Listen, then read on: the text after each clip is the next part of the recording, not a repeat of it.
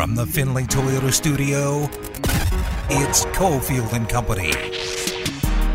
First and goal on the Dolphins 1. Zamir White, the setback behind Stidham. Handoff, trying the middle. Zamir White pushing in. TDLV. An opening drive touchdown for the Raiders. Raiders come with 4. Here comes the 5th rusher. And he's sacked. Deshaun Bauer had him around the waist. And the Raiders defense holds on 4th down. The clock hits 0. And that's another Vegas victory. 15-13. Josh McDaniels and company improved to 3-0. It's time for Cofield and Company with Steve Cofield on ESPN Las Vegas. Here we go, 5 o'clock hour. Ari's here. Willie Ramirez is here. Not in the open. Could be trouble there. Steve Cofield and Company, Finley Toyota Studios. We'll be on the road the rest of the week. Tomorrow, Battle-Born Injury Lawyers at the BBC. Thursday, Silver Sevens. Friday, our home every Friday, Treasure Island at the Golden Circle Sportsbook and Bar. I'm getting punchy. We have a lot of good audio to get to this hour. We have a good conversation on the way with Beth Mowins. By the way, Jason Horowitz on all those Raiders calls there. Busy 5 o'clock hour, and I'm wondering about the focus of Willie. I feel like he's been kind of beaten and bandied around here today on the show for the first 2 hours. I expect a strong close. I think he's going to be fired up, especially with what we're coming out with. Let's do it. Battle-Born Injury Lawyers presents the Big 5 at 5. Number 5. I knew this was going to be an issue. I go down to the Raiders facility every so often. I try to get out there once a week. You know, I'm covering the UNLV beat. They coincide with morning practices. And one thing I've noticed, you have a very tight-knit group with the Raiders media, including people bringing in snacks at times. You bring in donuts. But the Raiders also have some snacks there. I think, is that Raider provided or is that media provided? It's Raiders provided. Okay, Raiders provided. Yeah. I've never grabbed a snack because I'm not a regular. I feel like that would be a violation. And I also think you guys watch everything in that room like hawks. I told you last week, I came in a little bit late and some seats in the back where I normally just hide and do my work and listen, those were taken. So I went right to the front row and I turned around and someone's like, gave me a look like, mother. Like, I just want to find a seat. I had a seat saved. I know you had one saved. Yeah. I walk in, I get all discombobulated. Sure now the New England media is in town. Oh, boy. Are you guys blending and coexisting with the Patriots media? Boy, are they. No, you know what? It's funny because I had a phone conversation driving with one of my media vendors who I do some freelance work with, and it's like, well, I'm headed out. It's real early, and we got a text message saying, get out there early because the Boston media is here. So I was on the text line about 5:30 this morning to tell someone who's out there pretty earlier than all of us. I was like, I want equipment, I want backpacks, but come to find out that our boys with the PR department, thanks to our PFWA president, requested name tags. That's good. All the seats were labeled. So all the seats were labeled. There were about 6 seats unlabeled. What was the snack situation? Well, did it get ravaged, or everyone was responsible? Like, hey, I don't belong here, so I don't take other people's snacks. Oh no, they went right for it, and they do a good job of trying to spread it out. Like they bring the baked chips, the thin crisp instead of all, which cuts maybe the. And they fat went right content. for the chips. Well, there's that, and then you got the kind bars or the Cliff bars and the thin wafers. Like if you walked into the Patriots media room, straw chips, cross country, don't you take like the veggie straws suck? Would you take the worst thing? You're like, you know what? I don't belong here. I'm going to take something, but I'm going to take the worst thing. Honestly, if I was baked Lay's, someone's grabbing the baked Lay's. I would bring my own stuff. That's a good point. I wouldn't grab anything, but apparently they went to town. Yeah. Couple of our fellow locals who's, what's up with the Boston media? Just come in, take our stuff. Let me tell you, it got worse than that because Q went on the air yesterday. He was livid. Raider Nation Radio 920. Apparently, there were some bathroom decorum issues, just slamming doors, walking in front of people up at the press conference. What? We had a guy that was in the media room, and he's from the New England media, and he's a very well-known media member. My man came in while Jermaine Illuminor was talking. And normally, if one of the guys beats us to the podium, we'll just wait outside until that session is over. You don't want to walk in there and the door creaks and makes noise and then slams. He let all of that happen. He walked in, door slams behind it, walks to the back of the room, grabs his bag, walks into the bathroom, takes a leak. I know he flushed. I don't think he washed his hands.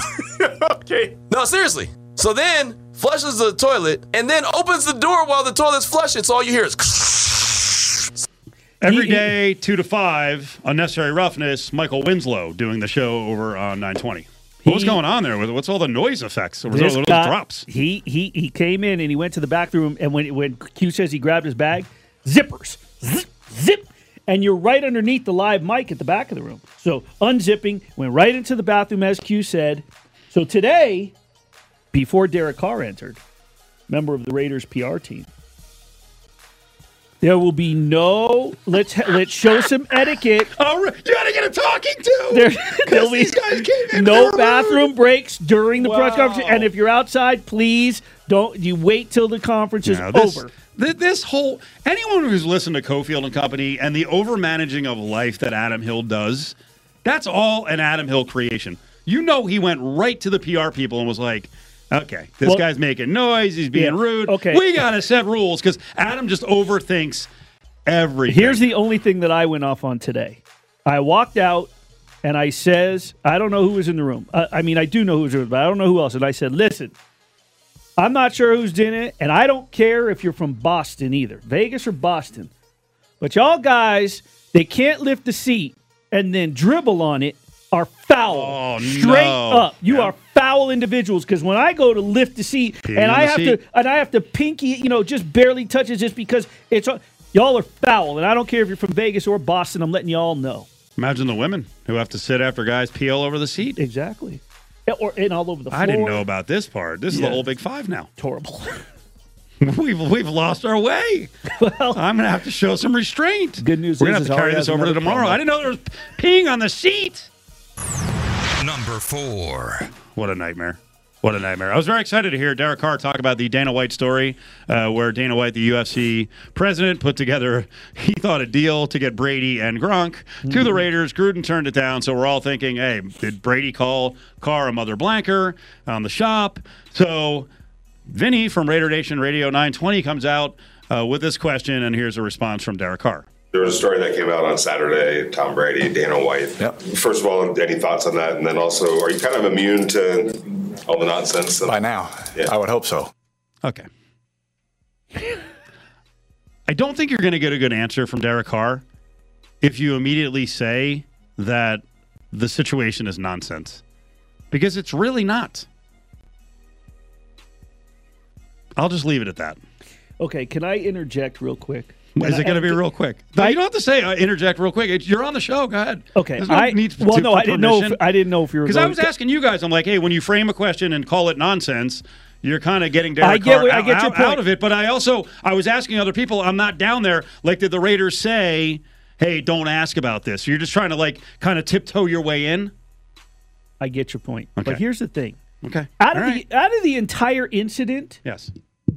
Out of the entire incident. I get the story is that Dana said he had this deal brokered. Mm-hmm. I get all that.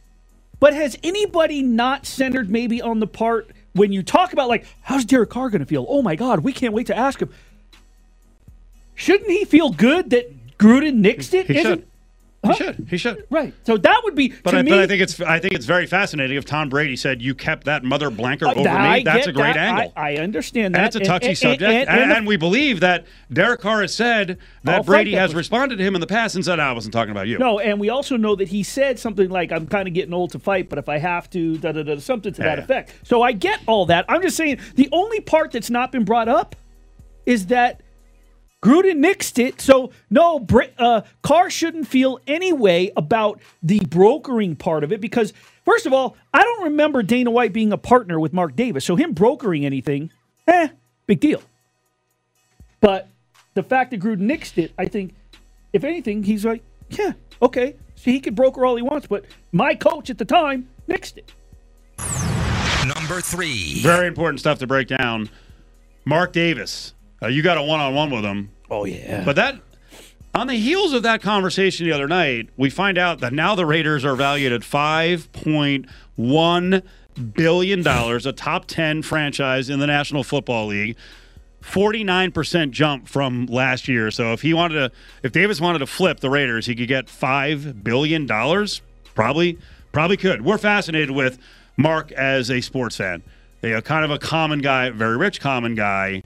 And we asked you last week about the white jackets, right? Hey, go to Mark Davis and find out. He's wearing the white jacket everywhere to sporting events. He's got to have multiple jackets. So here's Willie's just like, during an Aces game, let me just grab Mark Davis, the owner of the Raiders and the Aces, in the back. We're at halftime of the Aces game with owner Mark Davis. And for the fans out there who have been inquiring with the show, I personally have the over, by the way. We want to know how many white Blazers you have. Clean ones, new ones. I have 3 new ones hanging in the closet waiting for this one to get dirty. Okay. Courtside Club. Mini hot dogs or the carving station? Which one's better? I couldn't tell you. I think they're all good. Okay. What was the look on his face when you asked about the mini hot dogs on the carving station? I think he was more thrown because he didn't know what. Because I prefaced the whole thing with say, "Hey, we're going to have some fun here." He goes, "Okay." Okay. And so, but I think I don't think that he wanted to degrade anyone from Mandalay Bay, and I also don't think that he wanted to admit that he goes for, per your source, the mini hot dogs, and he's never gone to the carver station. But that's a good. It's a good thing. Yeah. That's what we're building here is that he's a mini hot dog guy over a carving station guy. Right. It's very admirable. The white jacket thing is still kind of confusing. So you're perplexed by it because you think he should maybe have 7 or 8. Well, or I think 12. you should rotate him. Yeah, and it sounds like he's like, I'm just going to let it get dirty and Yeah. disintegrate, and then I move on to another one. Now, I will tell you this: in doing that little quick interview he was on his way to the Courtside Club. In doing that, I was looking like deep into the thread count of what. You really stared him down. Well, it wasn't what I thought it was because I've said last week. I said jokingly when we talked about this, I said like the Don Johnson, the Miami Vice, but it wasn't more like a tweed. It was like a really nice fabric. It was a decent blazer. You're going to have to follow up on this because I talked to you off the air, and you're like, I should ask a couple more questions. There's some real investigative journalism to be done here on these white jackets. No one wears white jackets, and it's his thing. Excuse you. Yeah, but you wear it's like a Sammy P just got done saying it wasn't even buttercream. It was off-white cream. I mean, I know, but he's a casual white jacket guy. Yeah. You're like a fancy white jacket guy. And big, blubbery fellas like white jackets ain't gonna work. It was a full suit. So I admire what he's doing. Are you trying to say that you would look like the Michelin Man? It would look really bad. I have a ton of old shirts because I screw up colors when I'm buying stuff. I like reds out, yellow for. I got a nice. It was a gift. I got a nice Hawaiian type yellow, and every time I put it on, I'm like, oh boy. So for Mark Davis to pull off white is pretty impressive. That's all I'm saying. Well, I don't think that Mark cares. I mean, his bank. Oh, everyone cares. I don't think so. Cares about his hair. Gets that cut every 2 weeks. Right? Everyone cares. Well, not everyone. Number 2. Sorry, I started thinking about people on the show who don't care. So, you're right. Not every guy is very much down with how they look out at games. All right, Darren Waller practiced today. What did it look like? He looked fantastic. I mean, he had this invisible look to him. Okay. He had the invisibility cloak, and he was moving along. And here's the thing: nobody could touch him. This is a crazy story. He showed up for a practice last week. He's been gone, for the better part. We know he's around because he's been at Aces games.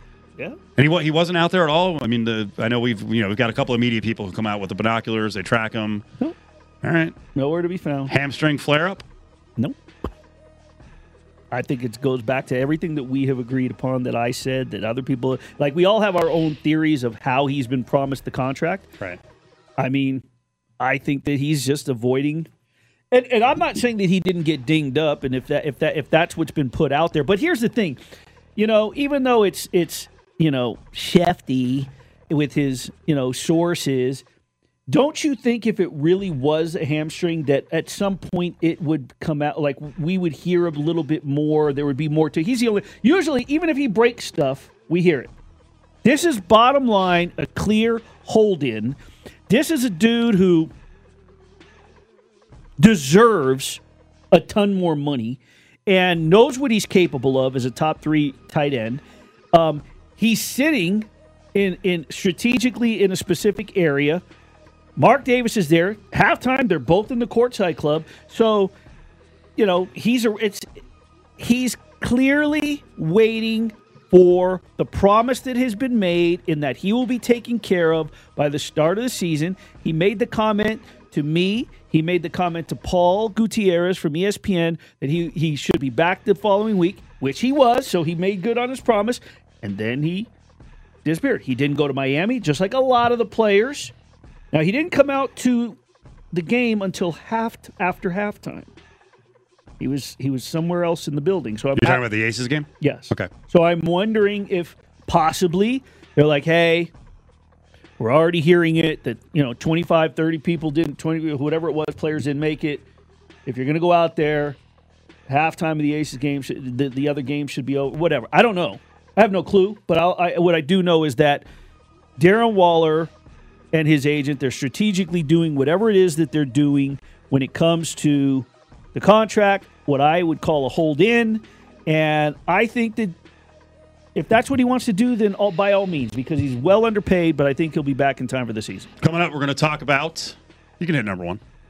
I got to say. Number 1. Coming up, we're going to talk about the joint practice, what Willie saw out there with the Raiders and the Patriots, some Patriot media reports on it, also what Derek Carr thought of joint practice. But first, giveaway time. Luke Bryan is in town at the end of the month doing 3 big shows for Labor Day weekend. Tickets available for August 31st, September 3rd, September 4th. Luke Bryan, AXS.com, Resorts World. We've got 2 tickets right now. Caller 7, Ari's going to hook you up. 364-1100. Luke Bryan at Resorts World, AXS.com. You can grab your tickets for Labor Day weekend. It's the Big 5 at 5, brought to you by Battle Born Injury Lawyers. If you've been injured, call Justin Watkins at Battle Born Injury Lawyers, 570-9000. Now, back to Cofield and Company in the Findlay Toyota studio.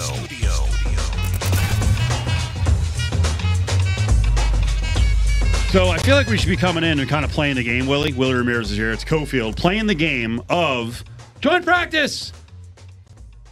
Unbelievable. Patriots did not look good. But we got to layer that with it's practice. And I know joint practice for the Raiders clearly is more important than anything they've done in terms of preseason games, specifically with some of the key guys, right? Like Derek Carr is part of the joint practice. And he talked about liking joint practices and explained it's better than 13 or 14 plays in a preseason game. So he was very high on the joint practices. He did come out of it, though, in spite of the fact that, man, there were a lot of Patriots writers who were hammering the Patriots today. Carr came out of it saying, there were some good things. We won at times, but we still have a lot to work on. There's some things that we did really well today, and there's some things that when we turn the film on, we're going to be like, oh, wow. Stuff that doesn't even catch your eye. Some stuff that, we had a good play, so everyone's excited. But you're like, oh, man, this is close to not being so good, right? I think that one thing I believe in that Josh keeps talking about is just not getting caught up in where we're at, just get caught up in where we're going, and always constantly just trying to be better. And that's just what he keeps preaching. So that's what we keep preaching because he's our leader, And I think that, again, we're at a place where we can, play competitive football and all that kind of stuff. So it's exciting and it's fun to be able to have all those reps with the guys today. But again, I still think that there's always room in certain areas to definitely improve. The Patriots media was intense on this, real intense on this. Greg Bedard's one of the guys we've had on the show. He's a good Patriots media source. He hammered the Pats for how they played early on in the 7-on-7. As practice went along, he tweeted out, it got worse. Worst offensive practice of camp. Mac Jones picked off to end. Awful 2-minute. He was pissed and paced the sidelines after. Run defense, only positive today. Pass defense, carved up by Carr, Adams, and Renfro. No Waller. 10 minutes later, he said, great finish for the Patriots, D and O. Defense stopped the Raiders thanks to Carr overthrowing wide-open Bolden in the end zone. Judon sack, held. Offense got Bourne TD from Mac Jones to end drive that featured good completion to a bunch of receivers. 1 sack on the drive. Really strong. Yeah, Boy, they are into this joint practice. But you're feeding the beast. You're feeding the Northeast Corridor maniacal fan beast. Listen to me.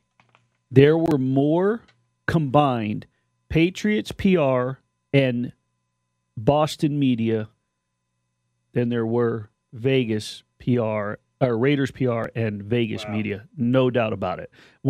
For Belichick's media availability this morning, it was wild. You would have thought that it was a playoff game where everybody was there. Some people warning us, hey, you got to create a halo. They'll kick you out of the scrum. They'll tell you to leave if you don't create a halo. He's got to have 5 feet. He's got to have this. He's got to have that. I was like, what are you talking about? I mean, where's Secret Service? I mean, it was pretty wild. I mean, it was pretty wild. It's like, it's everything you would have thought, like Patriots and Belichick. There should have just been like some harps playing and the pearly gates open as he walked around and everything. It was definitely an event. So I get what Carr is saying, and when he's saying, joint practices provide a different look. I mean, of course they do. They provide different look, different angles, different systems. And that's what you have to take advantage of. And based with the fact that he said, I'm going to get more out of this than I would from 14 or 15 reps in a preseason game, leads me to believe that we won't see him on Friday. More of Cofield and Company is on the way, live in the Findlay Toyota studios.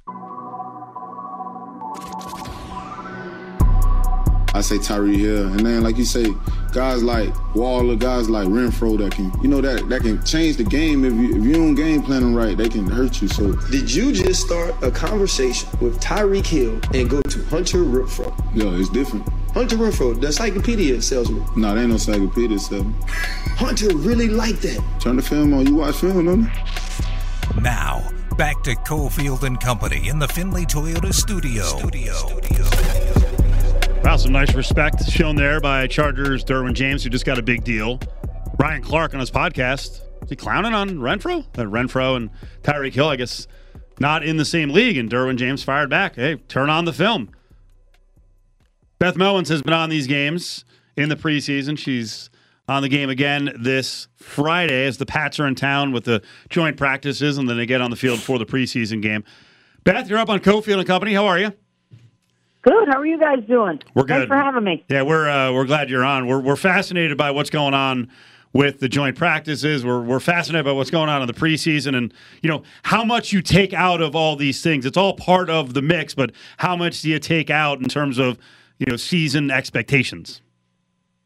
Well, I think it's important for the depth when you talk about the entirety of an NFL season, which now stretches 17 games. So from that standpoint, I think there are some important things going on when you look at the running back room, you look at the wide receiver room, and just how not only good they are at the top, but how deep you can go and how versatile you can go with these running backs.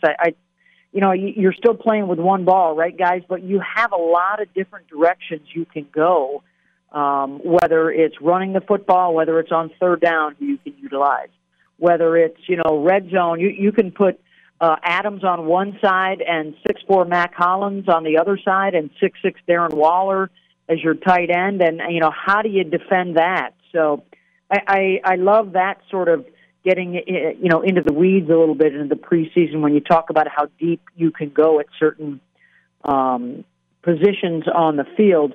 But then I think the other thing is still the uncertainty. A lot of the defensive tackles haven't had a chance to play. So what is that going to look like?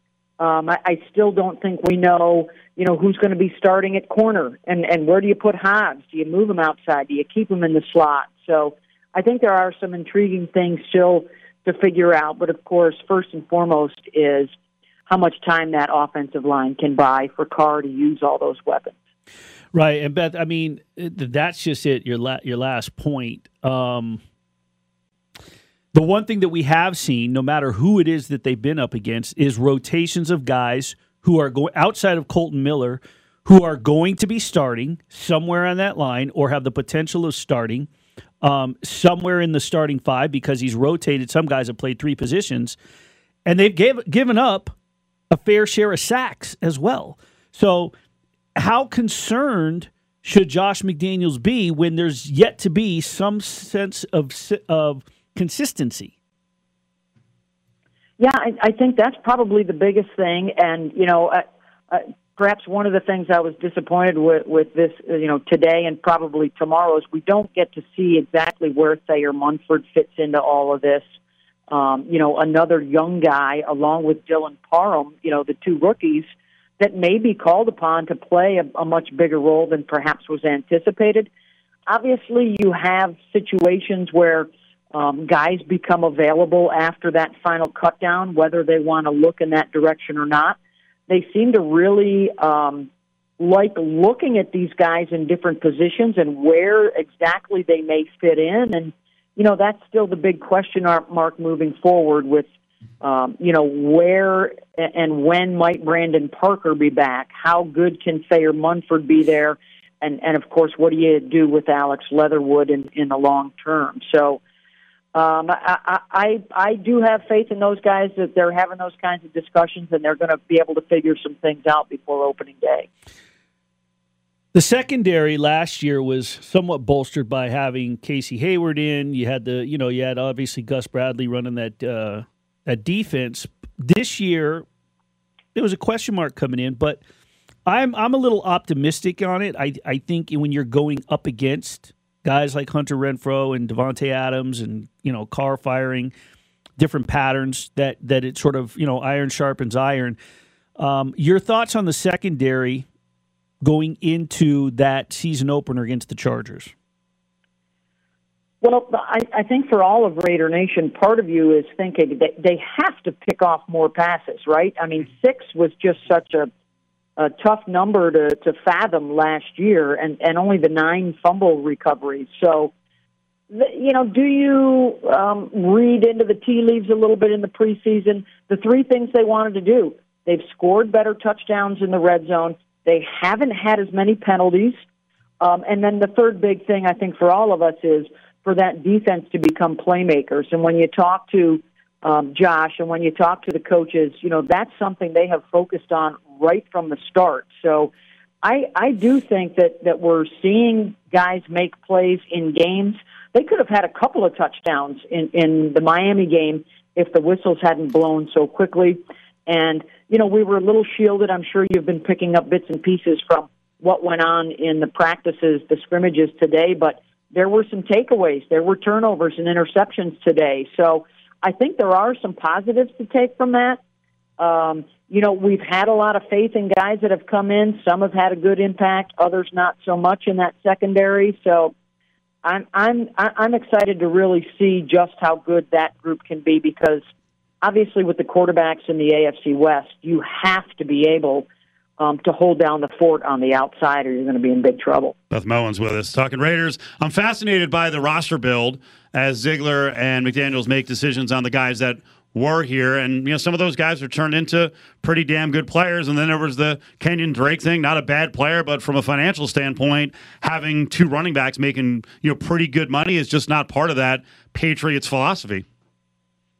Yeah, I think when you look at that defense, I really like what they have done with Max Crosby. I like the progression of Divine Diablo in that second level.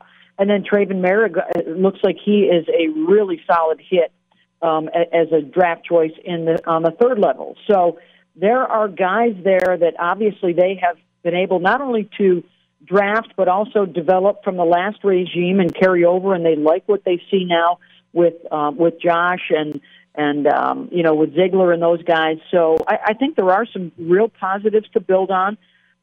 Talking with Ziegler and talking with Josh, I think the thing that stood out to me most was they have been there with a front row seat to how to build a championship franchise and how to win championships. And so that to me has been some of the most impressive stuff that they've been able to talk about, and how you build that roster, not just with the most talented guys, but how they all fit together. And obviously they seem very comfortable with taking some of the old, taking some of the new, and how that has been able to come together with the draft and with the free agency pickups as well. You surprised that Amir Abdullah made Kenyon Drake expendable? You know, I had him on my fantasy team a few years ago, and I liked watching him in Nebraska. I can't believe it's almost a decade ago. But I think one of the things that I appreciate is guys that, you know, make a splash early in their careers. They hit a little bit of a down spot. I think the same can be said of a guy like Brandon Bolden, who looks like he's going to stick around too and continue with his career. They make the adjustments. They make the changes they have to make, whether it's in their diet, whether it's in their off-season prep. And a guy like Amir is a great example of that. He's not a big guy, but he figures out a way to make the coach keep him on the roster and get him on the field. So, Beth, I want to take it off the field for a minute and get your thoughts on this. What I've been fascinated by, I brought up stuff with Steve, and I've sent topics over to him whenever it has to do with mental health. We just talked a big part about this with different sports. But we've heard more this training camp of guys talking about emotional stability and having to lose weight, guys and having to deal with issues with their home life and going through a divorce. Other guys who had to find their faith. Are you finding, and I think this is a good thing because I think men's health matters, that it's very good that we're seeing more and more football players, professional men athletes talk about their mental health? I think the more the conversations are out in the open, the better. I think where we really find athletes, since that's the discussion right now, really get into trouble or really get into dark places is when it's just kept inside and they don't feel like they have anybody to talk to or share it with, or they don't think that anybody is going through the same things. And I think it's a good thing that it's out there in the open and that guys can get help if they need it. They have somebody within an organization that they can talk to because that is such a huge part of their life now. And it's a pact I think we all make when you live in the public eye. That's part of the deal. You are scrutinized a lot more closely, and certainly in this era of social media, your highs and your lows are scrutinized a lot more. And so this is a part of their daily lives and a part of what they have to deal with, whether it's from friends and family or the anonymous idiots out there that are firing, slings and arrows at them. I really love the NFL had this 4 or 5 years ago, this idea about who's in your huddle. And it's so important, whether it's in your personal life, your family life, and especially in your public life. Those folks in the cheap seats, yeah, they can fire away at you, but it's those voices that are in that huddle with you, those people that care about you and want you to get better and are concerned about not only the health of the whole unit, but the health of the individual, that are the voices you need to listen to and that you can lean on and rely on. Derek Carr pays attention to that stuff. He says he doesn't, but he does. And I think it's one of the fascinating. It's hard to miss. Yeah, it's hard not to. It really is. I think you can use it as motivation. And I think one of the things that comes out of that Dana White story, going back to, hey, I tried to put together, a Gronk and Brady coming here and Gruden turned it down. Derek Carr should now, look at his career and go, John Gruden chose me over Tom Brady, and now he's developing this relationship. Josh McDaniels could have moved on, right? Hey, Josh McDaniels likes me as well. This should lead to, along with the weapons, a next level year for Derek Carr. There should be no doubt in his mind if they believe in him. Yeah, and I think that is that's the intriguing thing about this type of situation is off the field, off season, in your workouts, in the weight room. That can be such a driving force for you, right? That you can embrace that and use that as such a positive, and then find that moment to sort of let that go, push that out of your head so that when you step on the field and it's game time, you're locked into, the moment and you're locked into your guys. And that I think no longer is as important, and it's executing the game plan, staying within myself, doing what's best for me and for my guys. And it's finding that sort of that line that you walk up to in your preparation, and then you step across and you're a different guy. You're just Derek Carr, which is more than enough to get the job done, to be successful. and to trust all the people around me that they're going to help me be successful too. Off to another football topic. How busy is your schedule for college football?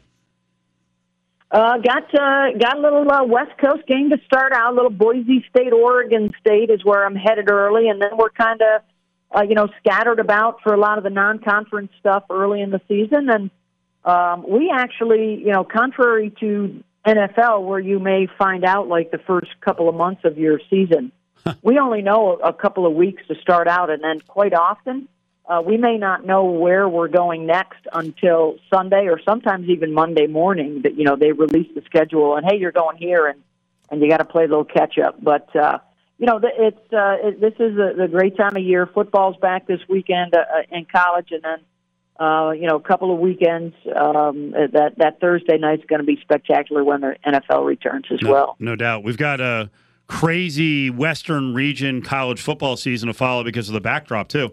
Like, hey, what's going to happen with the Pac-12? How does that affect the Mountain West? Now, the players and the coaches just have to worry about what's going on right now, but it is looming. There are going to be changes out there. Yeah, crazy times, and I don't know if there's any way to avoid us moving much closer to a professional model for college sports in terms of, you're going to have, say, 30 or 40 different schools probably that have the income and that have the, ability to kind of separate themselves from the rest of the pack. We'll see how that plays out. But certainly the Pac-12 has some major decisions to make moving forward, and the SEC and the ACC and the Big Ten have set the bar pretty high. And you're with Matt Millen and Rich Gannon on Friday? Matt Millen, Rich Gannon, big alumni weekend, as you may know. So we may have a guest or two on the air with us to talk about great Raider memories of the past, and always a lot of fun just to be able to pick Rich's mind on a lot of the offensive stuff. And Matt loves to get into the weeds with the defensive guys. So Yes, always a good time. Beth, thank you so much for the time. We'll be watching on Friday. Thank you. Thanks, guys. Beth Mowins, TV voice of the Raiders in the preseason. Awesome on college football, college basketball. Big fan of her. She was my number one choice for the Raiders radio gig. Jason Horowitz, good choice, but I like Beth. Yeah, and she mentioned the alumni. It is going to be fun. They're doing our good friend Mike Taylor told me today, they're doing a roll out the black carpet on Friday. Okay. Yeah, so early. There's a lot going on this weekend. Tons of sports. The Patriots in town, they got all their stuff going on, all the other sports, the Raiders. Rebel opener as well. Aces. We got Aces playoffs continue, and remember, Raiders play on Friday night. Right. And then they actually don't wheel that field out. They're not going to switch the trays, and then UNLV is back with Idaho State the next day at 12:30 on the same field. Join the conversation on Twitter at ESPN Las Vegas. Cofield and Company presents. Hey, hold on. Bag up. Grab Bag. Don't touch it. Don't even look at it. Only on ESPN Las Vegas. Stick your hand in there, Dave. Good job by Beth Mowins, TV voice of the Raiders, coming on with Cofield and Company. Willie's here, Ari Cofield. Look for some post-show videos. We're rolling on more parts of the show. We'll get some of that stuff out there from Miles Simmons, Pro Football Talk, NFL Insider.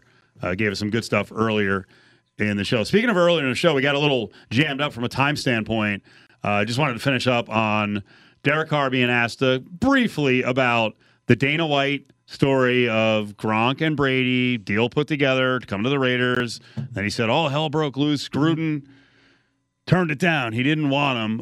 Again, this is Vinny from Raider Nation Radio 920 asking Carr about what he thought. There was a story that came out on Saturday, Tom Brady, Dana White. Yep. First of all, any thoughts on that? And then also, are you kind of immune to all the nonsense? By now, yeah. I would hope so. All right, so Derek Carr's dealt with a lot over the years, and he dealt with this Brady stuff back in 2020. Camp Carr got really annoyed that there was a lot of coverage in the local paper before they even got here, right, about Mark Davis and Brady speaking at a UFC event. Here's more Carr on this nonsense. It is what it is. For me, I didn't even hear about it. We actually had within the building, someone lost a family member. So like I was so immersed in that and just talking to that person and that kind of stuff that it really was. It was a moment to really put things in perspective. Like it really doesn't matter.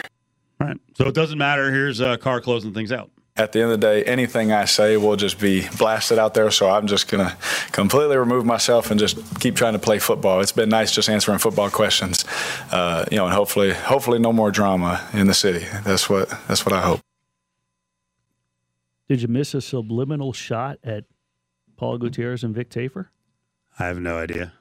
Whatever I say is going to get blasted out there, so it's been nice to answer. I don't think he was specifying anyone. I think I don't a either. lot of stuff. I was just stirring. A lot of stuff Derek Carr says becomes internet fodder. Of He's course a it does. fascinating guy to follow because he's polarizing, not from like a personality standpoint. There's been a debate going on for years. Is this guy a top 10 quarterback or is he kind of run of the mill? And he answered some of it last year by going to the playoffs. Now he's got to go next level, make the playoffs, and win some games. And I think he'll prove this year that he's top 10. Stick your hand in there, Dave. Aces, all set. WNBA. How does the schedule come together here in this next round? So now it'll be games 1 and 2 in Las Vegas, games 3 and 4 in Seattle. The if game 5 will be back here in Las Vegas. Now, the Las Vegas Aces decimated the Phoenix Mercury, who lost. Obviously they were without Brittany Griner, they were out with Diana Taurasi, they were out with Skylar Diggins-Smith, and then in game 1 they lose Shea Petty. So they completely annihilate the Mercury and eliminate them in game 2. The concern I'm having is that even though Las Vegas beat Seattle for the top seed in the regular season finale, Seattle beat the number 1 defense in the league, who you asked me who might be the most dangerous team, the Washington Mystics. When you talk about being playoff battle tested, the team that faced the tougher competition was Seattle, and they have championship caliber players. They have veterans upon veterans with Sue Bird, Bree January, Jantel Lavender. I mean, these are a couple of them coming off the bench. Jewel Lloyd, Brianna Stewart. They have a lot of talent. Yes, the Aces probably had the most talented starting 5. De'Erica Hamby is still injured. Whether she'll be ready for this series, I don't know. But it is not going to be easy. Who's going to win Connecticut, Dallas? Oh, games in Dallas. Just give me the points. Tonight it's Chicago and New York. Give me the points with the Liberty. Both underdogs. The lower seed at home, catching touchdowns in both. I like the Liberty tonight for sure with Sabrina Ionescu +7. If I'm correct, I think you thought the Mystics were the most dangerous team that could get in Vegas' way. So now who is it? Well, now it's just every step. It's Seattle and then whoever's in the championship. But I think Seattle, in a sense, is the hurdle because they got through the toughest defense in the league. So, from there, I think if Vegas gets past Seattle, Vegas is winning the championship. They've gotten past Connecticut. They should have swept them. I think they can take care of Dallas. Although Dallas is coached by Vicki Johnson, who was an assistant under Lambert, knows these ladies, and I think that they can. I think there's something about Chicago that they have their number. Liberty would be a fun series because the overs would be fantastic. Stick your hand in there, Dave. You see, they're finally rebranding Bally's into the Horseshoe. The MGM, you mean? My original MGM Grand. I miss the MGM Grand. Where's my old Vegas peeps? Highlight. The old school highlight days. The black and white theater. They showed the black and white movies. One of my first black and whites I saw was there, Mutiny on the Bounty. You go in, they got the old school vintage couches with the, look like you walked into the set of I Dream of Jeannie. That was a good movie. That was a great time back then. Where are my highlight black and white movie MGM theater folks from old school Las Vegas? Stick your hand in there, Dave. You're slamming and jamming right now with all the stuff you're covering. Yeah. Any TV in the mix at all? Doing TV? No, I'm saying. Oh, watching? No, yeah. I haven't had time. The only TV I'll be watching tomorrow will be Miles Simmons for you. There you go. Manti Te'o documentary. I think you're going to love that one. I got to watch it, yeah. The Lakers Legacy documentary on Hulu. Don't have You get room. access to it? No. Get access to it. I'll get your codes. Don't say that on the air. Get me in trouble. I got to watch Hard the, Knocks. The Lakers documentary is excellent. Yeah, Hard Knocks coming up tonight. Lions, Campbell, calm down, bro. Please, calm down. Take a little break, Willie. Little break from the writing and the radio.